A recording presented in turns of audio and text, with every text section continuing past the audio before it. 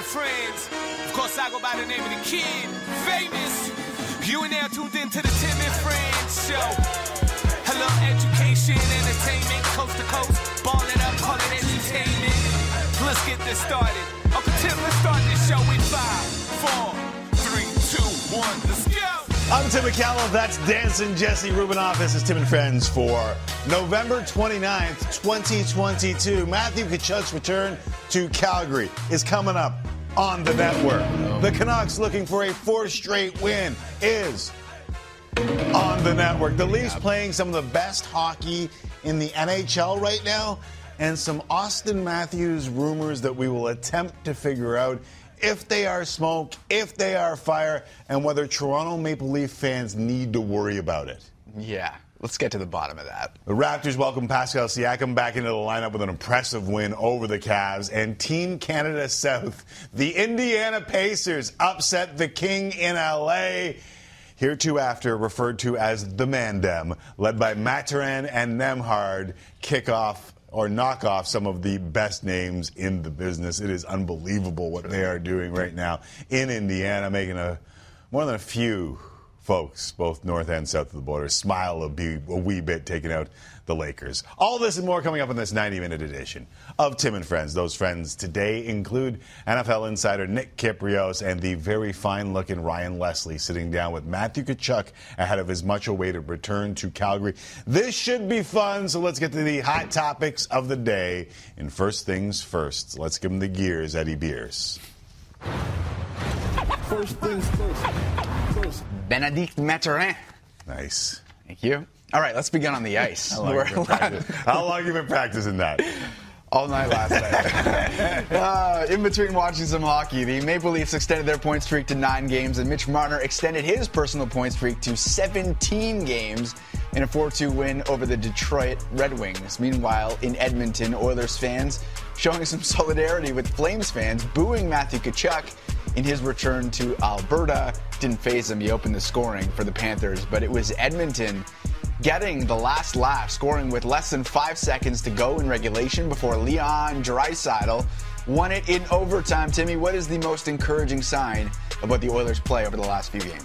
Listen, I know that you're setting me up to have maybe a little Jack Campbell conversation, maybe a little this defense is kind of closing things up, maybe a little 5-on-5 discussion that might not be there or may not be there. But I'm going to stop all of that for one split second and just say something here. When I was young, Wayne Gretzky was in his prime. And when Wayne Gretzky was in his prime, there were people out there talking about Wayne Gretzky's a little too soft. He plays on the periphery. He doesn't do this enough. He doesn't do that enough. Have you ever seen him get hit? If Dave Semenko wasn't on his line or wasn't on that team, he'd be in trouble. And then when all was said and done, people look back at the people talking about Gretzky in his prime like they were absolute morons. Mm-hmm. Because what you had in his prime was something ridiculous, something meant to be cherished. And last night, as I watched the Edmonton Oilers play the Florida Panthers, I thought the exact same thing about Connor McDavid. I was watching a magician in his prime go to work, and that late going of that game. First off, his backhand goal, wonderful. It was scrumptious, and I don't care if Spencer Knight skate hit the post and it knocked it off the moorings a little bit, and it looked like he did it with his backhand, because that would have been absolutely ridiculous.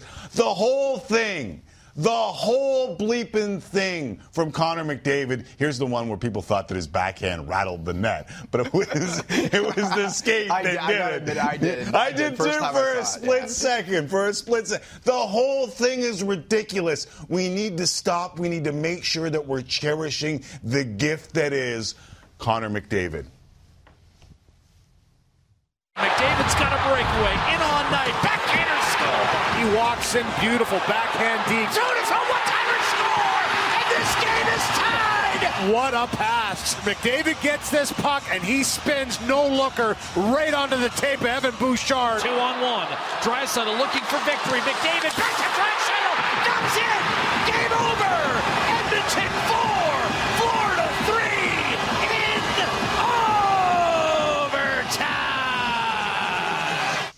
Sometimes the multiple looks, rapid fire that we throw into stuff to make it look spicier actually does it a disservice. That game-tying goal from Evan Bouchard and the feed from Connor McDavid that led to that game-tying goal was absolutely unbelievable. Like, I don't know where or how he saw Bouchard where he was with that little time left on the clock. But look, like, it's just a spin and it's tape to tape. I know. He's not even supposed to get the puck in that moment. Now, maybe it's a called play. Maybe it's a set play. Maybe they knew where they were trying to go the entire time, and McDavid just happened to be the third Oiler to touch the puck in that time frame, but they got it to Bouchard. I've said this a couple of times, the chuckles per 60 from Connor McDavid, or in this case, 60 plus, because they needed overtime to get this. Even to give it back to Draisaitl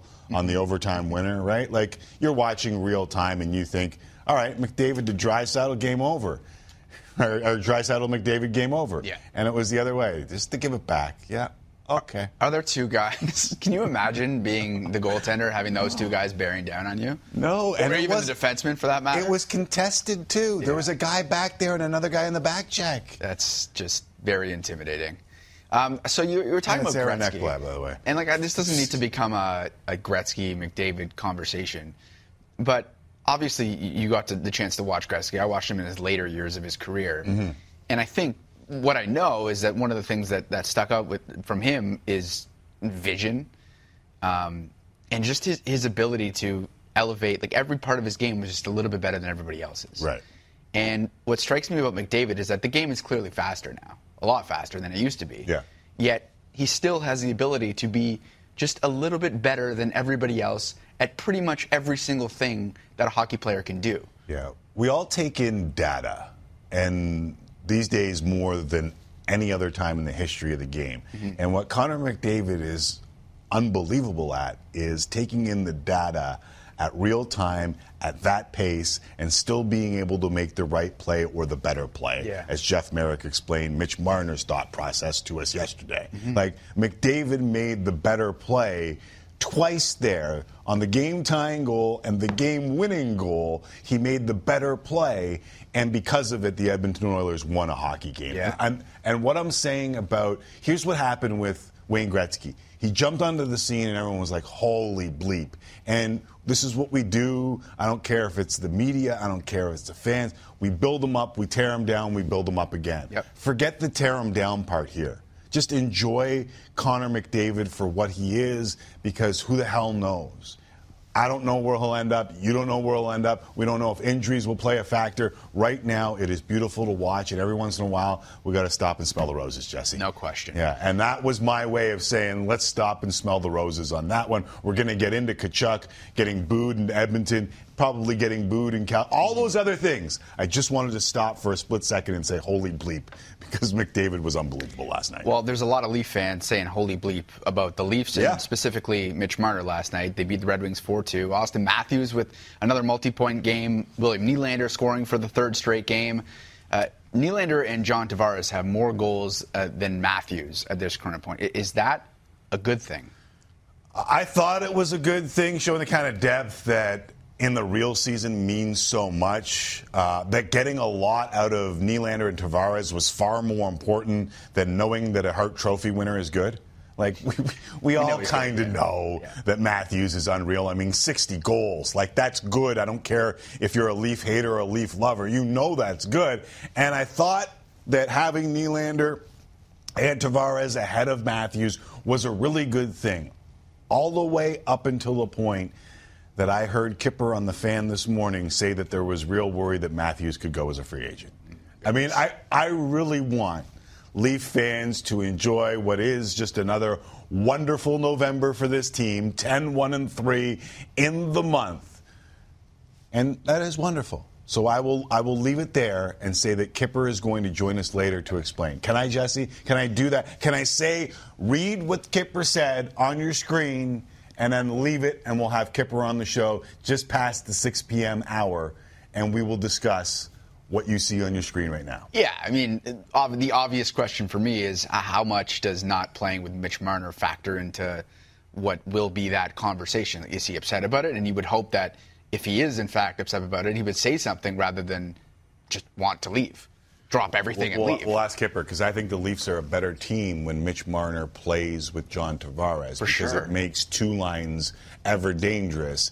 And Clearly. Tavares clicks with Marner. Marner clicks with everybody. I would understand why you'd want to play with Marner. And guess what? They have the same conversations in Edmonton. Yes. With Leon Draisaitl and Connor McDavid. Well, you saw how good they are together last night, Yeah, specifically in overtime. Yeah. Okay, so there are 9 games on the ice in the NHL, and all eyes are going to be on Calgary because Matthew Tkachuk is making his return as the Flames host the Panthers. As mentioned, we got a bit of a preview of how Tkachuk will be received, as we saw from the Oilers fans last night. So, Tim, in your opinion, what will the reception be tonight? Are we going like Ben Simmons level Philly fans, or what are you expecting?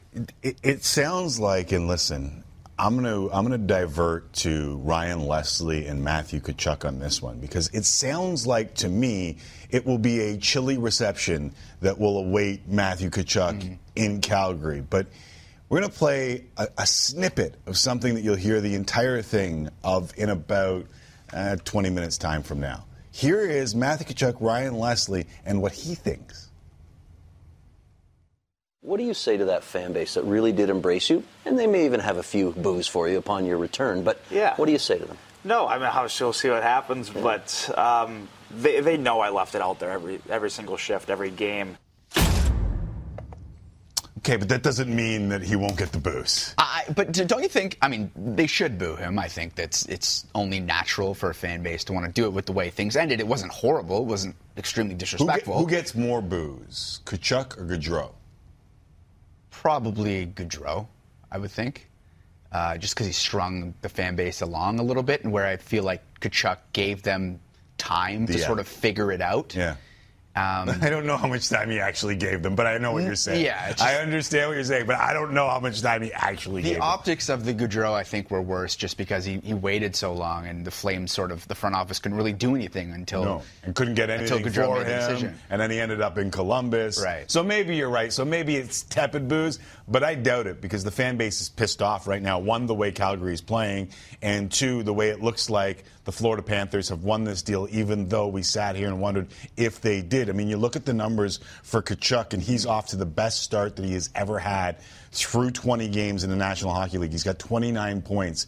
Huberdeau and Weegar have a combined 15, both of them combined. Now, I know Weegar's a defenseman, it's a little bit different, but I think you would have thought that Huberdeau would have been at least stride for stride with him. This is really interesting to me, and I wanted to ask you this. It came to mind when I saw these numbers. It's just, do you think there's more of an adjustment period for Huberdeau just based on the way that Calgary plays? Yeah, and he plays the game, right? And the way he plays the game. Yeah, he has to get chemistry with guys because he's a creator and he's a distributor. So it's a little bit different. It's not that different. That's 19 points different through 20 games. Pretty basically. darn good. Yeah. We asked online what reception are you expecting for Matthew Tkachuk in Calgary. Flames fan said he will get a standing O when they do the video tribute and then booed whenever he touches the puck, as it should be. Nat says the birds will be flying tonight, the Boo Birds.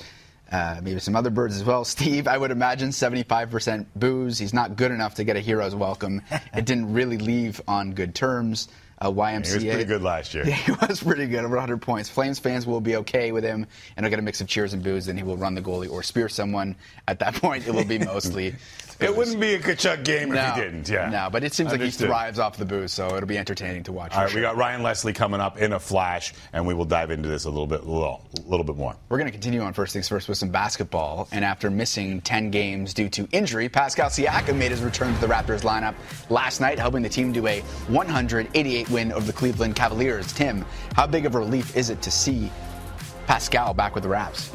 Well, it's obvious the Raptors are a different team with him in the lineup. The only question is how different. And I tried to quantify this. How about this, Jesse? They are a top 10 team offensively and defensively with Siakam in the lineup. In fact, the team's net rating, which is a combination of offense and defense, is top 5 in the NBA with Pascal Siakam playing in the 10 games that he has so far this year. In the 10 games without him, they were 5-5, but that number plummeted to 20. They were a top 5 net rating team with him in the lineup, and they were 25th or 6th worst in the NBA when he wasn't in there. It's truly amazing to see how far this guy has come. And I keep saying it, but remember, some Raptor fans wanted this guy out of the city, off the team, and instead he's become one of just 5 players in NBA history to average 24, 9 rebounds, and 7 assists through the first 10 games of the season. You know who the other guys are? Tell me. Oscar Robertson, Luka Doncic, Russell Westbrook, Nikola Jokic, and Pascal Siakam. Not bad. Not bad at all. I mean, they do look like a different team to the naked eye without all of those stats to back it up. Part of what Nick Nurse was able to do last night, obviously the starting lineup has changed a lot, but Scotty Barnes and Gary Trent coming off the bench. And before I get your opinion on whether you liked it or not, here's Scotty Barnes on last night coming off the bench. It was a little different, for sure. It was all right. I don't know. It was all right, I guess. So it was all right. Yeah, it's just all right, fine. Like, it's not a big deal. You don't think? You worried?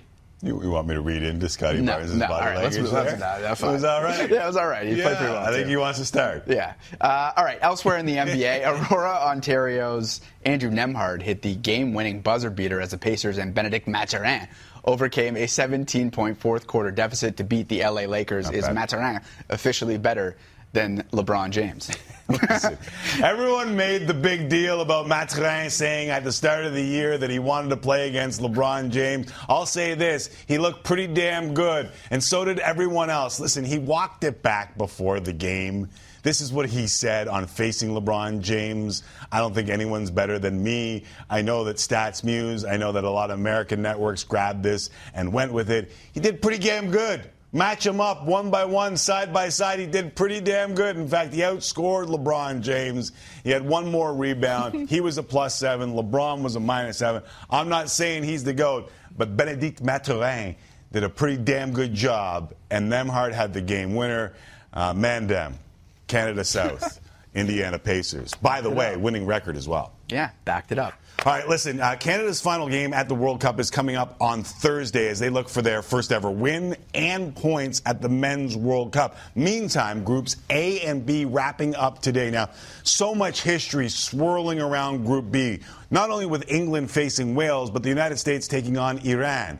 Plenty of emotion and layers, obviously, leading up to this one, with Iran petitioning FIFA to kick the United States out of the World Cup after U.S. Soccer Federation put out on social media posts a flag without the Islamic Republic emblem on what was once the Iranian flag. Now, the symbol removed by the United States social media team was that of the regime that, according to the United Nations, is currently torturing and killing peaceful protesters asking for basic human rights in Iran. But don't worry, FIFA asked that politics be left out, everybody. So rainbow symbols, get the hell out.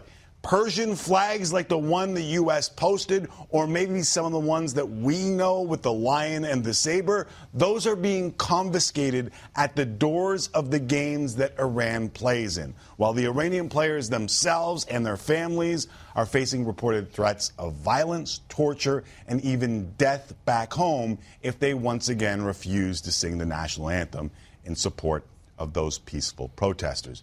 But don't worry, I'm sure FIFA will stand up for them. All right, it's impossible to keep politics out of sports, and don't act like FIFA tried. They, just like everyone else it seems these days, just picks and chooses the politics that they want. Don't believe me? Just wait for all the LGBTQ rights that they will promote at the Women's World Cup when it comes in less than a year from now. And all right, the winner of this match between the United States and Iran would qualify for the knockout stage. So let's have a look at what transpired between Iran and the United States of America. At best, it is an uncomfortable singing of the national anthem for the second straight game. You can probably understand a 6-2 loss to England when they did not sing the national anthem, given the pressure on those guys. The United States looking to get back to the knockout stages for the third time in the last 4 World Cups. 38th minute. Serginho Dest. Header gets it to Christian Pulisic, brave as hell. It is the home of the brave after all. His first World Cup goal comes at a cost. Down in pain, and despite the States leading 1-0 at halftime, he would be forced to leave, did not return. 93rd minute, Iran free kick, looking for that equalizer. And it goes just wide of the net. Fans from both sides holding their breath. 98th minute, Mehdi Taremi puts it through the legs of Matt Turner, but Walker Zimmerman is able to scoop behind and clear the ball. The United States get the win to eliminate Iran from the World Cup, and the U.S. on to the round of 16, 1-0 the final, but the health of Pulisic will have a big deal on whether or not they can move on from that. Meanwhile, Wales and England with its own history. England were all but through ahead of their game. The Wales basically needed a miracle, and it didn't come. Harry Kane through ball. Marcus Rashford goes to the chip. Danny Ward, early save, but England putting on the pressure. Scoreless at the break. 50th minute, England free kick. Rashford, are you kidding me? First direct free kick at this year's World Cup, and they kept it coming. Kane. And Foden! Twice in a choice! England strike! And surely there ain't no stopping them now.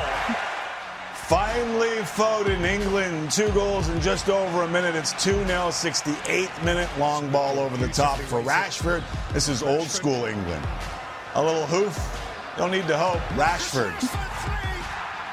Second goal of the game, third of the tournament.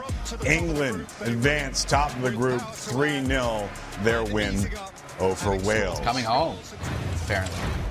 Is it? I don't know. We'll wait and see. Group A, Ecuador, Senegal. Ecuador needs just a point to advance to the knockout stage. Senegal would pass Ecuador for a spot in that 16 with a win. 42nd minute, Piero Hincapié takes down Ismaila Sarr in the area. We go to a penalty, ensuing kick. Sarr, slow on the lead up, and deposits. Senegal in a position to advance 1-0 at the break. 67th minute, Ecuador corner. Felix Torres heads it on. Moises Caicedo is able to tap it home. The kid makes it 1-1, but 2 minutes later, Senegal off the free kick. Looking for their first attempt of the second half, Senegal. And they have! Captain Fantastic! Kalidou Koulibaly! The perfect response!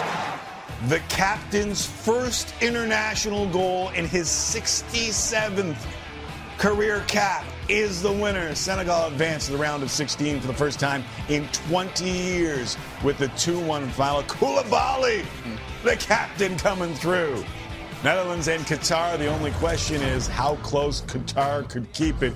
Cody Gakpo, or Yapko, depending on who you talk to, has scored in both the Netherlands group stage games so far.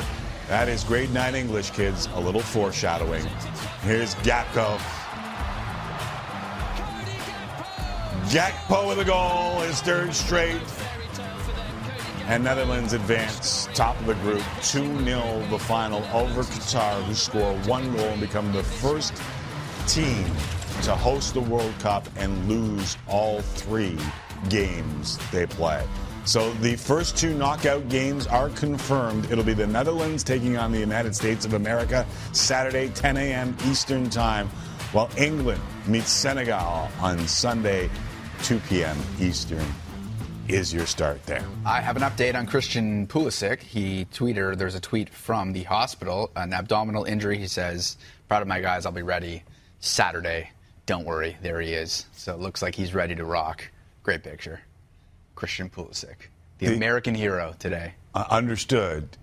The fact that he's in the hospital Is that mildly concerning. Yeah. Yeah, it weighs against what he has to say here. Without a doubt. The picture and the statement seem to be at odds in my mind. Yeah. I'll wait and see. Yeah, maybe they're just checking on him. Yeah. Who knows? I mean, the facial expression is very good. Yeah, very, very good. Yeah. Okay, Alphonso Davies has been criticized a little bit here at the World Cup for not speaking to the media. Finally spoke today. Is this whole thing much ado about nothing? Yeah, it seems like this has kind of built energy as we've gone along. At first, I kind of shrugged it off as this is a mixed zone thing. This is a European kind of sort of soccer thing where a lot of the star players don't speak to the media after the game. There's a little area where people will talk and then someone goes to a podium. We've seen fragments of this in North American sport because of the pandemic. But as it built, it became something kind of sort of ridiculous. And I thought, listen, the CSA needs to just step in here and put him in the spot where he speaks to the media to shut everybody up. But I'll say one more thing about this that I think is real and we all need to get used to in the media business. Alphonso Davies doesn't need us in any way, shape, or form. My guy, I wrote it down just before this. He's part of this new generation that has a combined 11.5 million followers on Instagram, TikTok, and YouTube. We have seen him numerous times in the past speak directly to he announced his breakup with his girlfriend on IG. We play posts of him watching the game on Twitch all the time. There is a generation of sports athletes and entertainers, period, who can speak directly to their fans through here.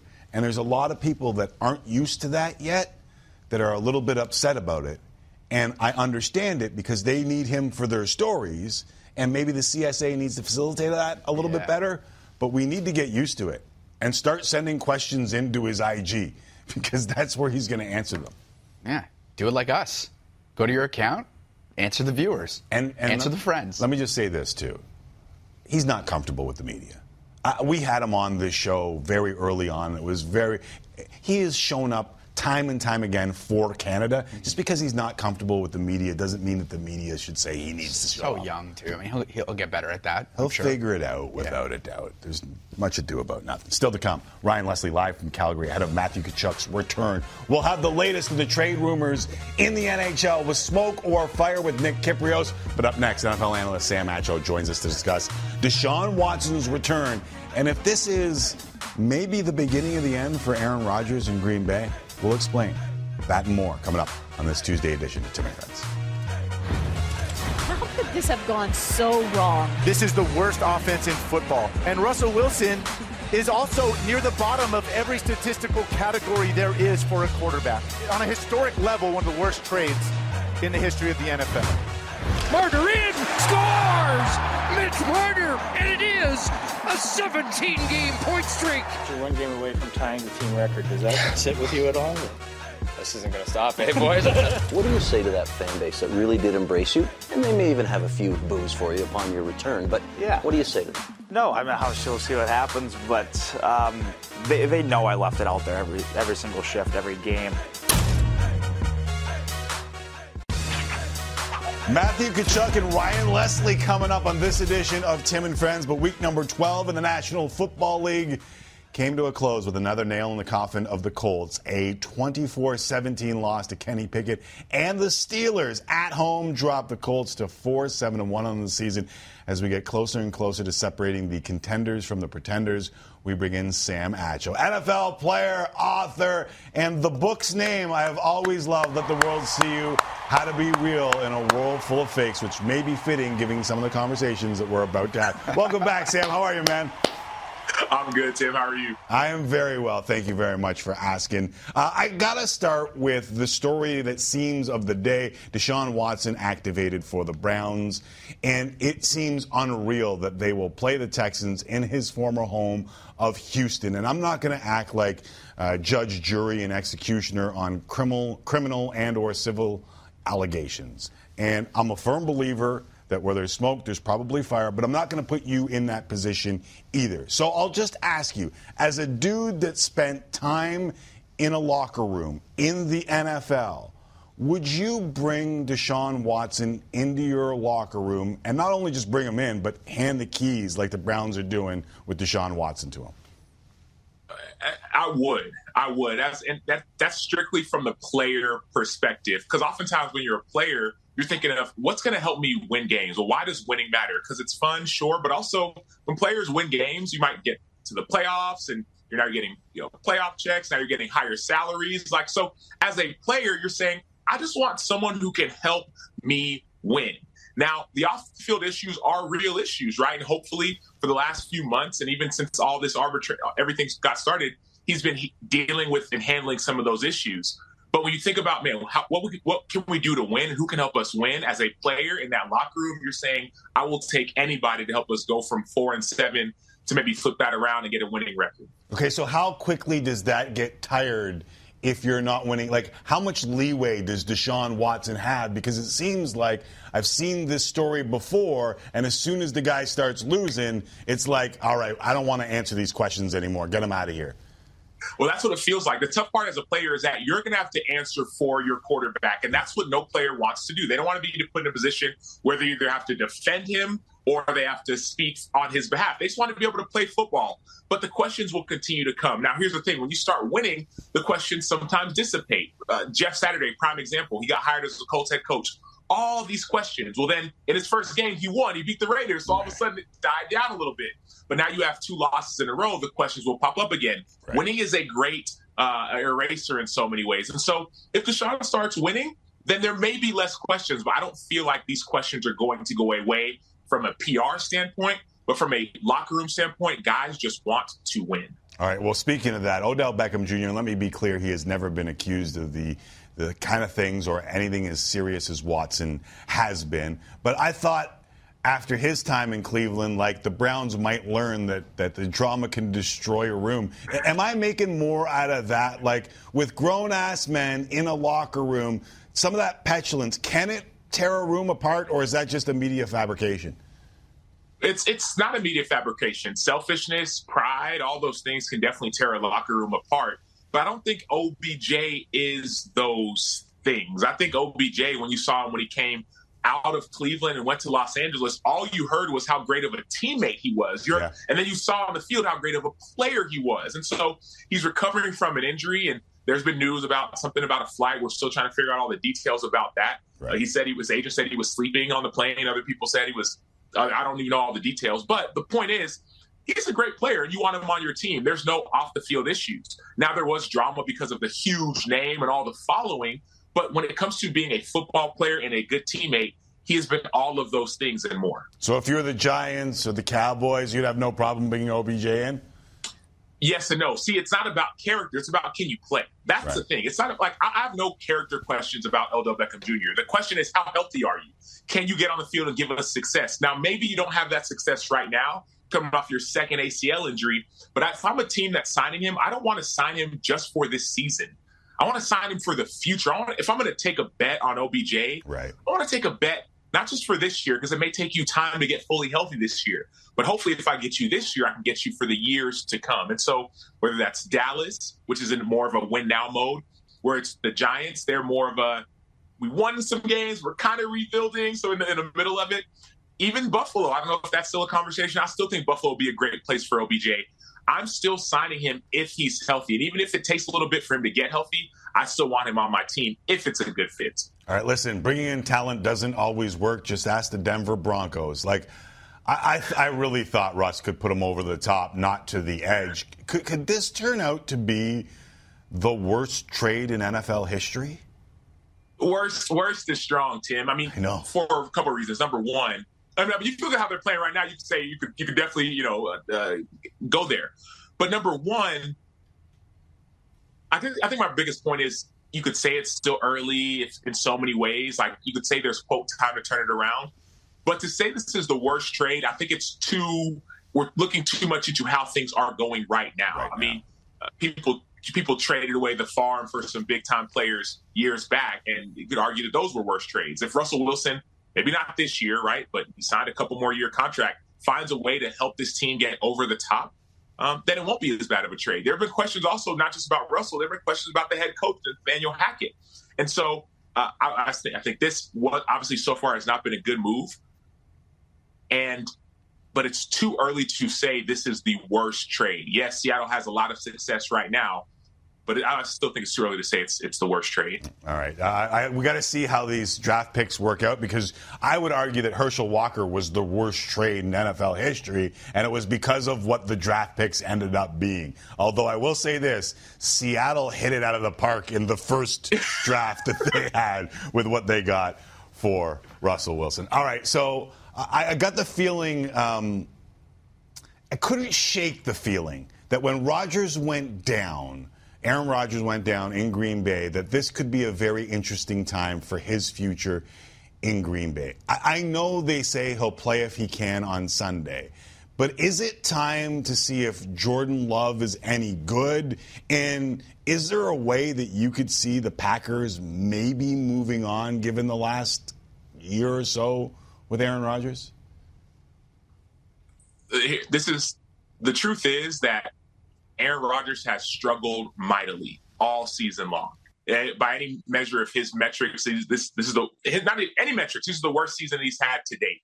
But the other truth is that he's really the one who's in control. There's $50 million guaranteed essentially this year, maybe a little under 50, but next year it's around $60 million guaranteed. So the Packers don't really have the choice of moving on from him. It's really Aaron Rodgers' decision. Now, maybe you say, hey, we'll eat that $60 million.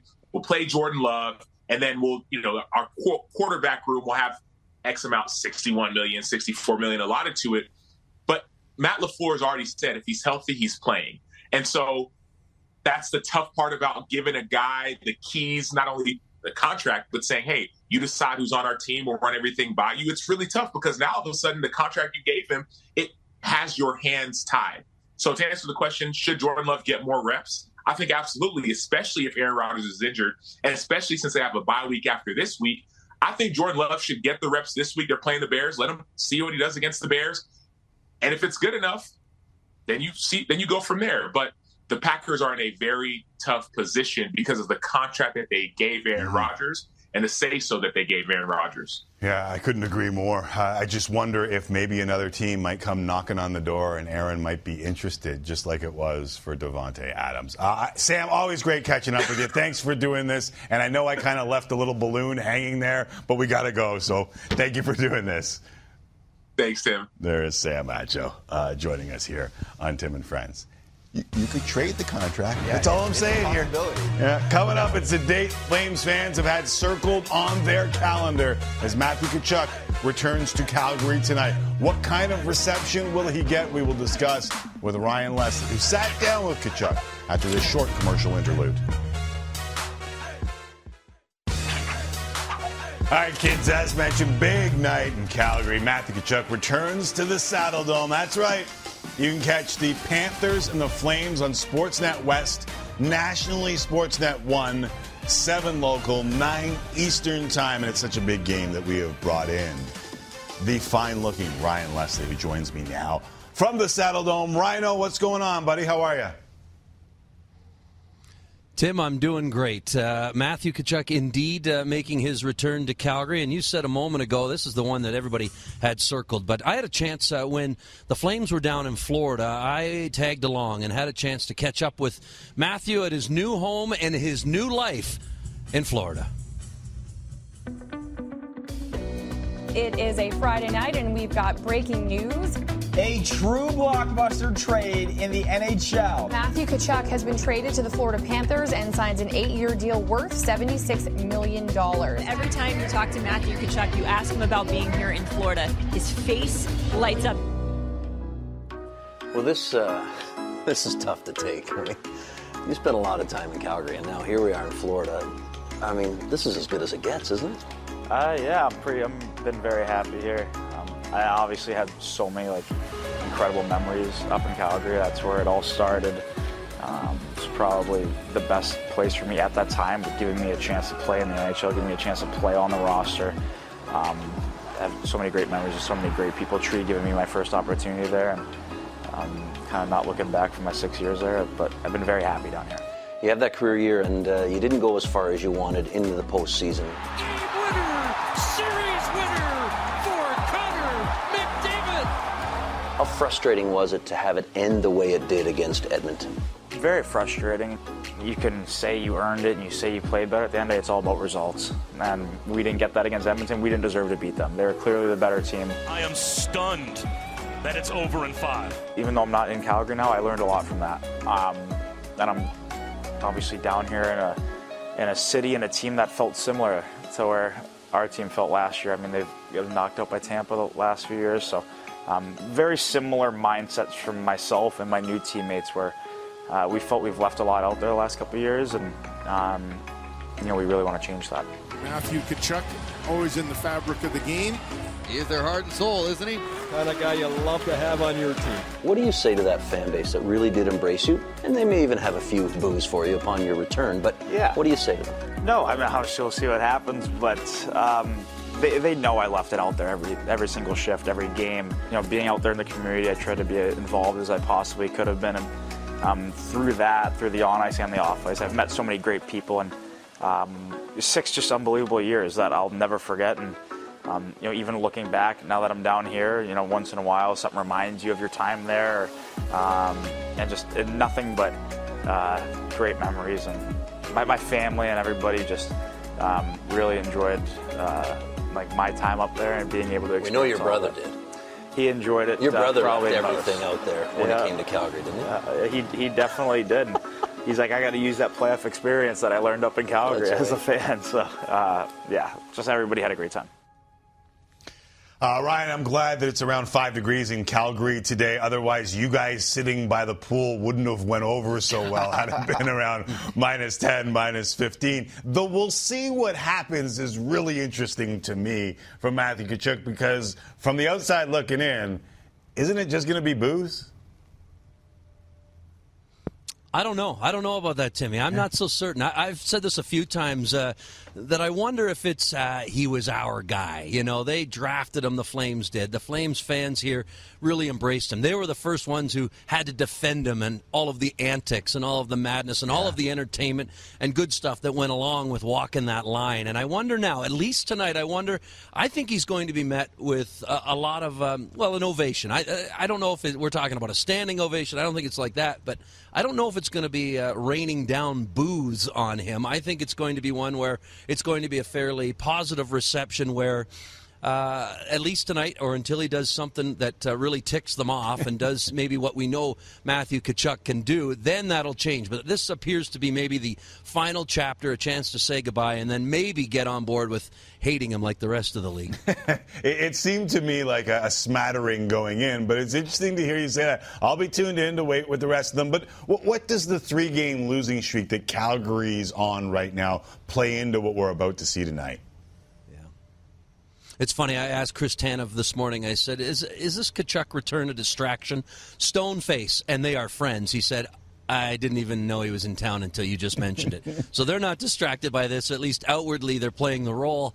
But as far as the losing skid, that is the concern here. This is a group that has not gotten off the way they want. The new players that came over in that trade for Matthew, in Huberdeau and Weegar, there's been moments where we've seen glimpses of their ability and what they, hope to have when they acquired them. But it has been a slow start for the entire group. So it's all about getting back in a win column. Both of these teams have struggled. They're both out of a wild card spot. So the win is what everybody's focused on, no doubt. It was an optional this morning. We'll hear from Matthew in a short time here as he's about to come to the rink a little bit early for his media availability. But Flames, very optional today. All business. They've got to get back to their winning ways here at home. But, they're not overly happy with the way things have gone this season. All right, less than a minute here, but is it the offense? I mean, 3 goals in these 3 games, and you have a guy that comes in with his best start ever, 29 points in 20 games. Is it the offense that people are focused on? Yes, it is. It's exactly that. They need goals. And there's more than a murmur, more than a smattering of conversation here in Calgary about, hey, look, Matthew Phillips is a Calgary guy. He's in the American Hockey League. He's scoring bunches. He's AHL Player of the Week. Why don't they get him in here? And they're pointing their fingers at everybody who isn't scoring. So there's a lot of talk about the offense. And I think Daryl Sutter's doing his best to sort of keep things in check for his group. But you can't ignore the fact that they need more goals. They might need one less goal against. And, Jacob Markstrom's been very open and honest about how he cannot let in a bad goal a game. He knows he needs to be better, but really the focus here in Calgary, Tim, outside of the minus 15 and wind chill factor, is let's get some goals going. Rhino, always appreciate this. Well, this is why we get into the business for games like this. Enjoy it, man. Yeah. Good to see you. There is Ryan Leslie in Calgary. Again, you can see that game on Sportsnet West and Sportsnet 1. Coming up, we'll get you set for the rest of the night in the National Hockey League. Jets, Habs, Canucks also in action among the Canadian teams. And we'll separate the NHL trade rumor fact from fiction as Nick Kypreos joins us for a little smoke or fire. Next, right here on Tim and Friends. Oh, yeah. And there's this Matthews thing Kipper started. We'll talk about it. Tim and Friends, time for Tim and Friends. Tim and Friends. Tim and Friends, time for Tim and Friends. Tim and Friends. And now, time for real sports talk with Tim McAuliffe and friends of the show. Muchas gracias, Sheepdogs. Tim McAuliffe, Jesse Rubinock back with you for another 30 minutes in Sportsnet 360. Hockey Central coming up 6:30 Eastern to get you set for a busy night in the National Hockey League, and we'll talk more hockey with Nick Kypreos in just a few minutes. I say all that hockey because we begin with highlights from the World Cup and some high-stakes rivalries on and off the pitch under the spotlight today as teams look to book their spot in the knockout stage in their final group stage matchups. We talked earlier about all of the layers, both on and off the pitch, between Iran and the United States and their matchup today. But hey, at least FIFA's taking the politics out of soccer, right? All right, Iran, United States, this one absolutely loaded with layers, but it was Christian Pulisic who scored the first and only goal of this matchup. Captain America forced to leave the game in this brave challenge that gave the States a 1-0 lead that would stay until the 98th minute when Mehdi Taremi, who gets an opportunity, one of the few Iranians that's played abroad, chips it through the legs of Matt Turner, but Walker Zimmerman is there to pound it away. The United States is on to the round of 16, 1-0 the final. All that you can think as a Canadian is what could have been had the group been a wee bit different. Wales and England had some layers as well. 50th minute England free kick. Marcus Rashford takes it and makes it. My goodness, first direct kick for a goal in this year's World Cup. 1-0 England. 68th minute, now 2-0. Rashford. Some moves inside the box. He goes through the legs of Ward and in. Second goal of the game, third of the tournament. England advance to the top of the group and move on 3-0 the final. All right, Group A for you. Ecuador, Senegal. 42nd minute. Piero Hincapié takes down Ismael Sarr in the box. That is ruled a penalty.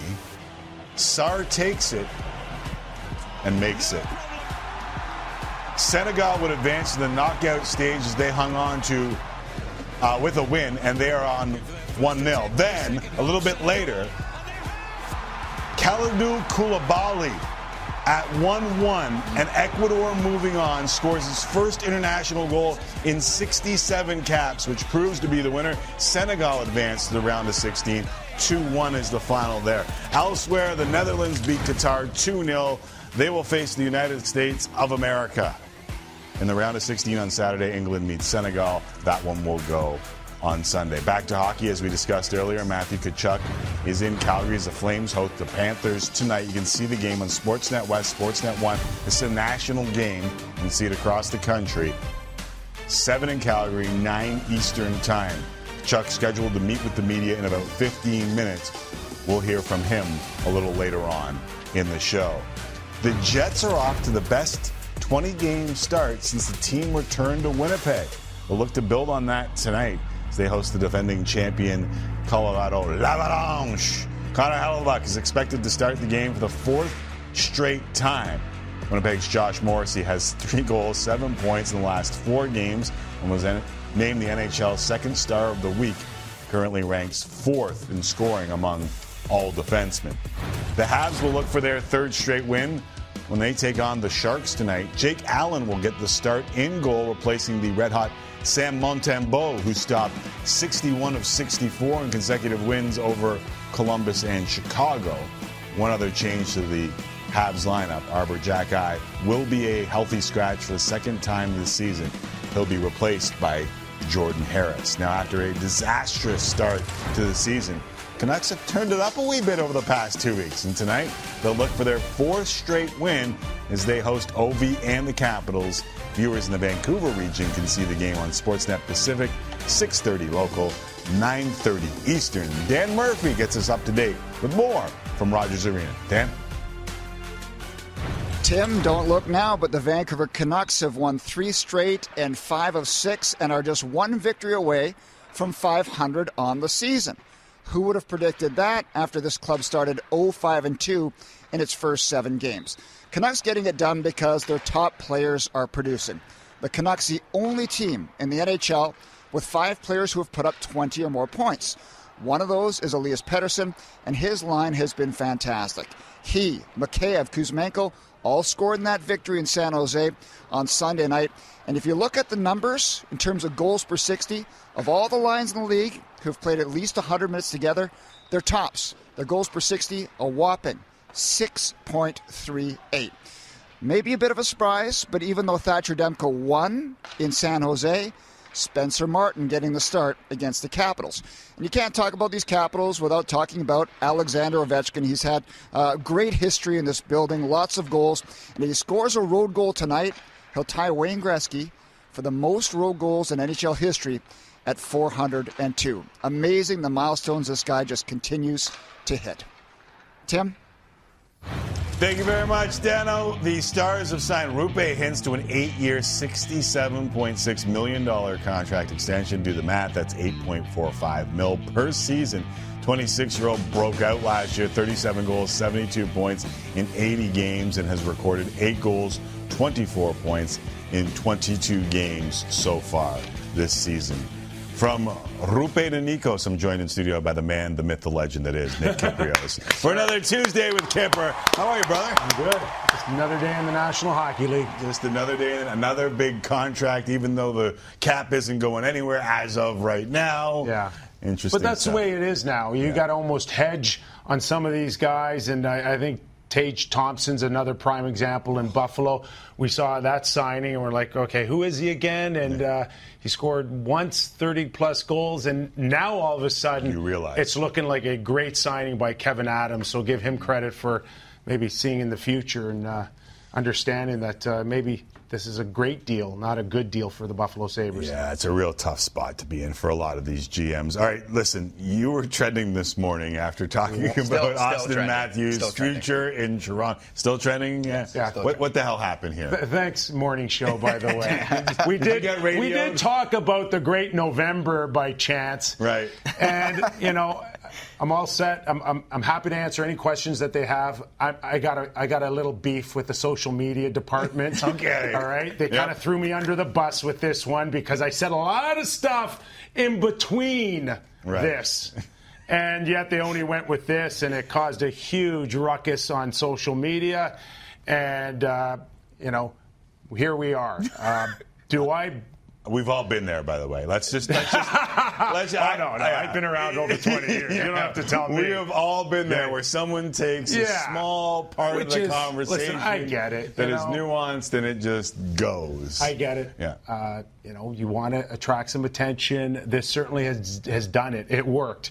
Whoever is at social media in the PR department, hey, it worked. And it just goes to show you how sensitive this topic is. Yes. And it's a shame that, you know, it had to come out this way because it's November and they're doing great. Mitch Marner's got this record going. Yeah. And maybe it came on the heels also of Matthew Tkachuk going back to Calgary. Right. But it'll pass.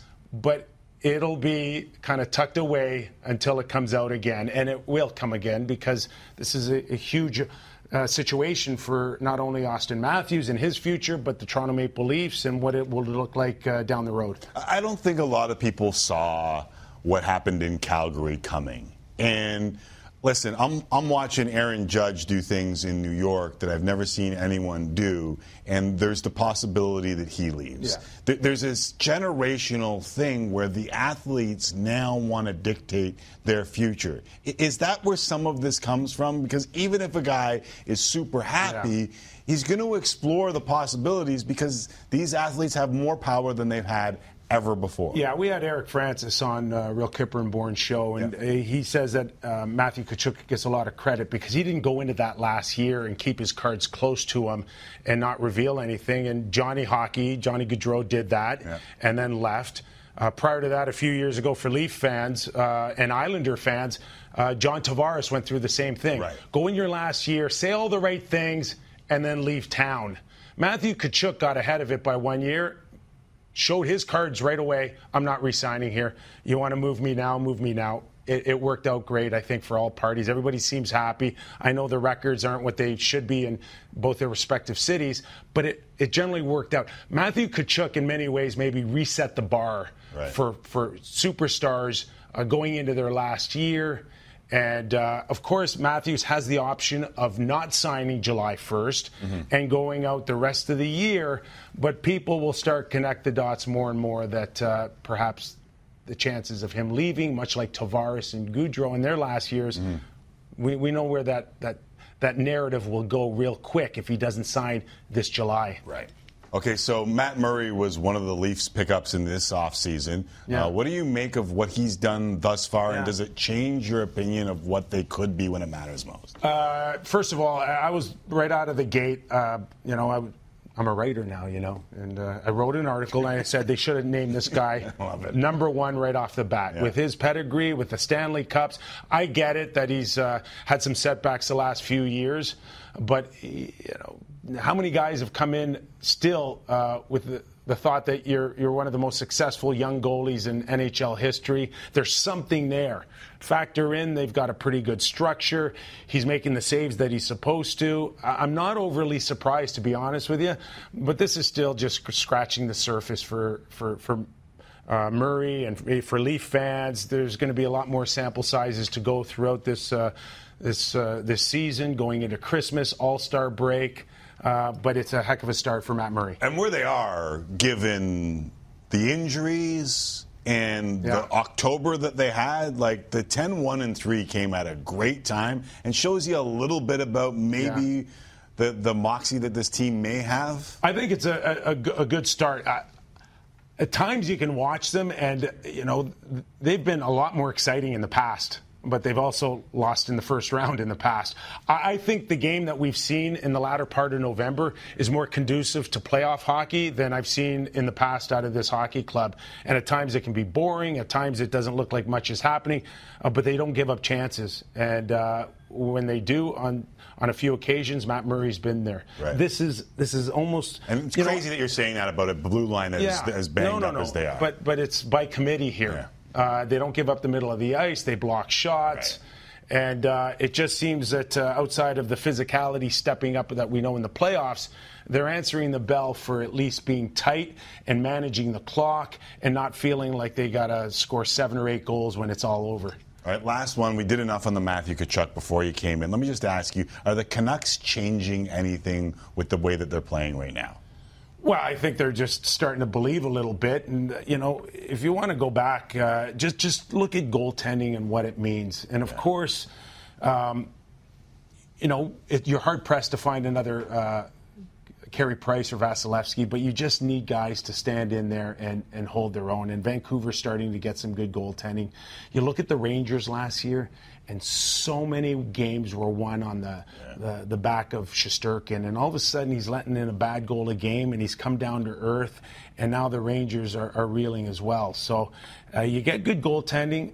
You don't have to get spectacular goaltending, but if Vancouver now can hold their own, then they should be where we thought they'd be all along, in the race for a playoff spot. And that's where, amazingly, they are right now, given how tight the West is. All right, listen, I'm a firm believer that when you smell smoke, you must investigate to see if there's fire. So I'm going to give Kipper some of the smoke that I'm hearing these days, and one of the best insiders in the game over the last, couple of decades will tell me if it's smoke or there is actual fire here in a segment that you've probably figured out.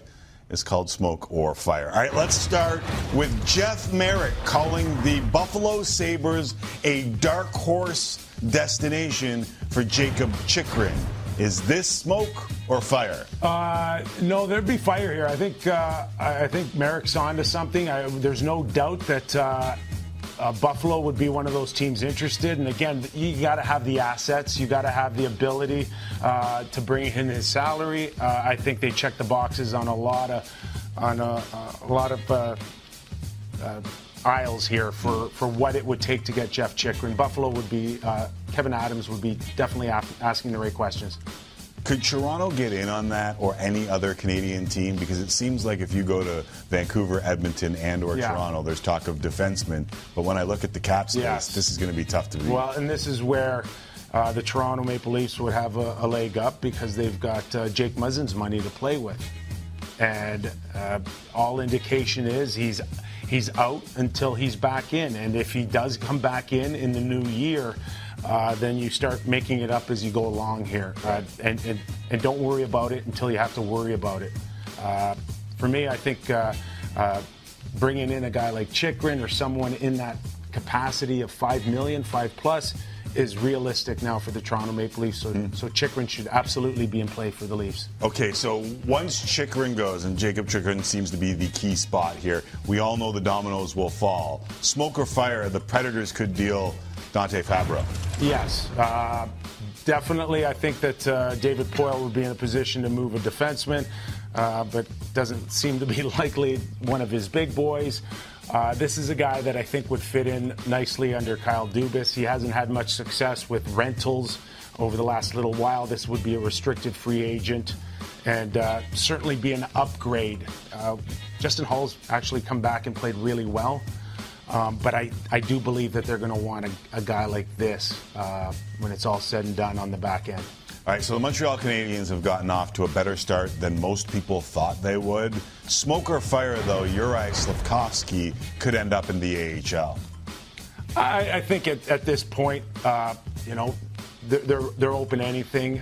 You look at Shane Wright and what's going on in Seattle, and I just don't think that there's a rush, a need. If you want to send them down for 2 weeks, you have that option. If it's longer, it's longer. But for these kids, I just think it's most important that they're on the ice. They get some key situations.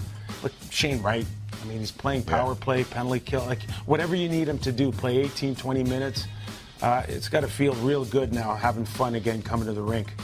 All right, the St. Louis Blues are in a very interesting situation. They've got kids coming along that are already getting paid or about to go into the money pays, and they've got key Tarasenko, O'Reilly, UFAs. Are they smoke or fire? They're ready to deal their vets. Fire. Fire? Yeah, no question. I don't know about Ryan O'Reilly right now. They can't give Tarasenko away. They've been trying for the last year and a half, 2 years, and this guy's going to want a lot of money still, and he's got some finish. And I think there was a link towards Edmonton to buy time, I guess, for Evander Kane to come back. I wouldn't rule that out, but Doug Armstrong's a pretty shrewd guy. I mean, he finds a way to maximize returns and value on contracts. This guy never overpays for anybody. So they got some tough decision, I think, with their captain as well, Ryan O'Reilly. I like him a lot, boy. I think a lot of guys like him a lot in and around the league. All right, last one for you. Smoke or fire, the Kings dealing Jonathan Quick?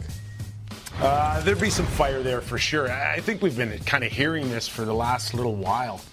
And, when you're talking about a few veterans on expiring deals and a guy that still has some life, depending on where the Kings are.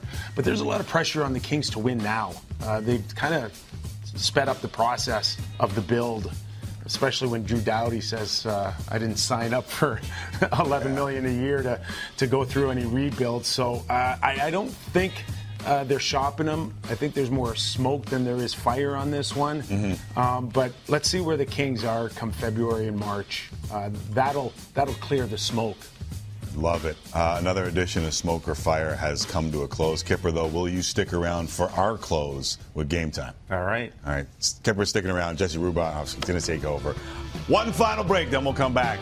And we'll hear from Matthew Tkachuk, or at least we hope to, because he hasn't appeared at the podium just yet. We were promised. We'll see if he shows up. Next. Kipper, Rubinoff, McAuliffe, we hope your game day starts right here on Tim and Friends. And we've got 3 games in the NHL on the Sportsnet family of channels tonight, including Matthew Tkachuk's return in Calgary. WWE fans can catch NXT on Sportsnet 360 at 8 Eastern. But first, it's game time. Well, Timmy, I got news for you. Matthew Tkachuk is literally speaking to the media in Calgary right now. So why don't we join that? It's live. Have a listen. First, what was it like coming in here as a visitor today? It was good. It was interesting, and yeah, for all you guys, Florida gets the first questions here. It's not like old times. I said that one back in Florida. You guys got a kick out of that one. No, it was weird. I mean, I just got to the rink now, and it's just weird coming a different way. I mean, it's lots of great memories here, special times. My routine here is like, I mean, honestly, waking up and seeing like downtown, you're just feels different. So it's probably not going to sink in until I get out there for warm-ups or for the game, but just super jacked up and excited. And like the guys that came this way probably had the game in Florida circle. It's the same with me. Like I'm really looking forward to seeing the fans and playing in this awesome building again. You talked about the memories. I wouldn't say nervous really, but pretty excited. Antsy, just kind of want to get it going here. I'm not really a type that gets too nervous about stuff, so I don't think it's much different for this. You talked about the memories here. Is there one that really sticks out to you? No, not just one. Probably just, so many great people I met. I mean, on ice was one thing, but like this is a city where I grew up in, and just got to know so many great people, and it just I grew as a person here.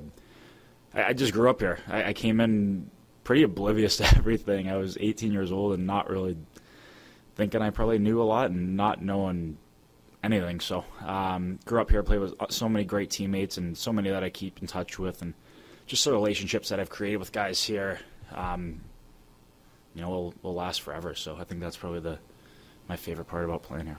Matthew, you've always been a player you've inspired a lot of emotion in fans. So what kind of reception are you expecting tonight? I've got no idea. I've got no idea. I know I got booed last night, so hopefully not the case tonight, but you never know.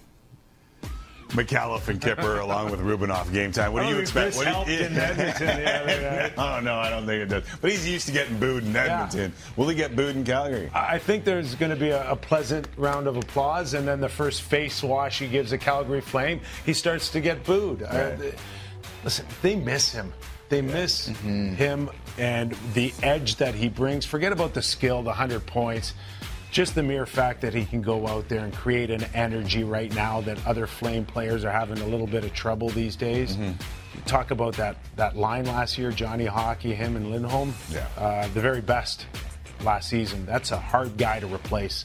Tkachuk has 14 more points than Huberdeau and Weegar combined. Crazy. Through about 20 games of the season, at least for Tkachuk. The other two have played 39. All right, the Lightning are looking to snap the Bruins' home winning streak tonight. Boston has set an NHL record winning their first 12 games at home this season. And going back to the playoffs last year, they've won 19 straight at TD Garden. Kipper, does the string end tonight with Tampa in town? Tampa's got to get going here. Just in terms of at least, Toronto's on that run now. Both these teams should be able to close the gap against Boston, so that would be a good start. But are you a believer now that Boston's going to run away with this, and we're looking at Toronto and Tampa Bay again in the first round? I don't know. I'm not a complete believer, but they keep winning hockey games, and eventually you just got to believe the record. Bill Parcells, you are what your record says you are. And for the Boston Bruins, I didn't think their defense and goaltending was this good. Oh, boy. This is surprising. It's been this good. Another Lindholm back there, right? Yeah. made a big difference. Now McAvoy's back. They look awfully good back there. Yes, they do. Alex Ovechkin and the Capitals are in Vancouver to face the Canucks. Ovi is sitting on 791 career goals, and as Murph mentioned earlier in the show, is one shy of matching Wayne Gretzky's record for road goals at 401. Of course, Bruce Boudreau spent 5 years coaching Ovechkin with the Capitals as he was asked about that record. He comes to play every night. So, I mean, scoring goals is what he does, and it's just you could play on the moon, and Alex would give it his best, and he'd do well. Does he get it tonight? It seems like he has that flair for the dramatic, does it not?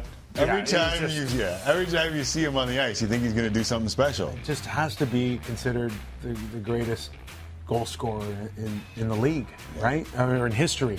I mean, I know Gordy's got and Gretz has got the record still, but just where the game's gone, and also the fact that he's got this physical flair to him, which is just another level stuff. It's remarkable what he's been able to do. Did I ever tell you the story about Media Day a few years back? We go to Chicago. Ovi wants no part of it. He doesn't want to be at Media Day at all. Sits down with Sid and I, and interviewing is not going very well. He just doesn't want to talk. And I say, do you think you can break Gretzky's record? And I put it very calmly, and his eyes light up. Like, I swear to God, everything changed. He was in the interview. He wanted to talk about it. Like, this means a ton to him. I think you've seen it over the last couple of days. He's sticking around for a lot of reasons, but that one is right at the top of the list. Without a doubt. Ruby, Kipper, McAuliffe, that does it for us. Hockey Central, David Amber is coming up. Have yourself a wonderful night, a busy night, and we will talk to you again tomorrow. Thanks for watching, everybody. Keep an eye on the Islanders today in Philly. It's going to be an interesting start.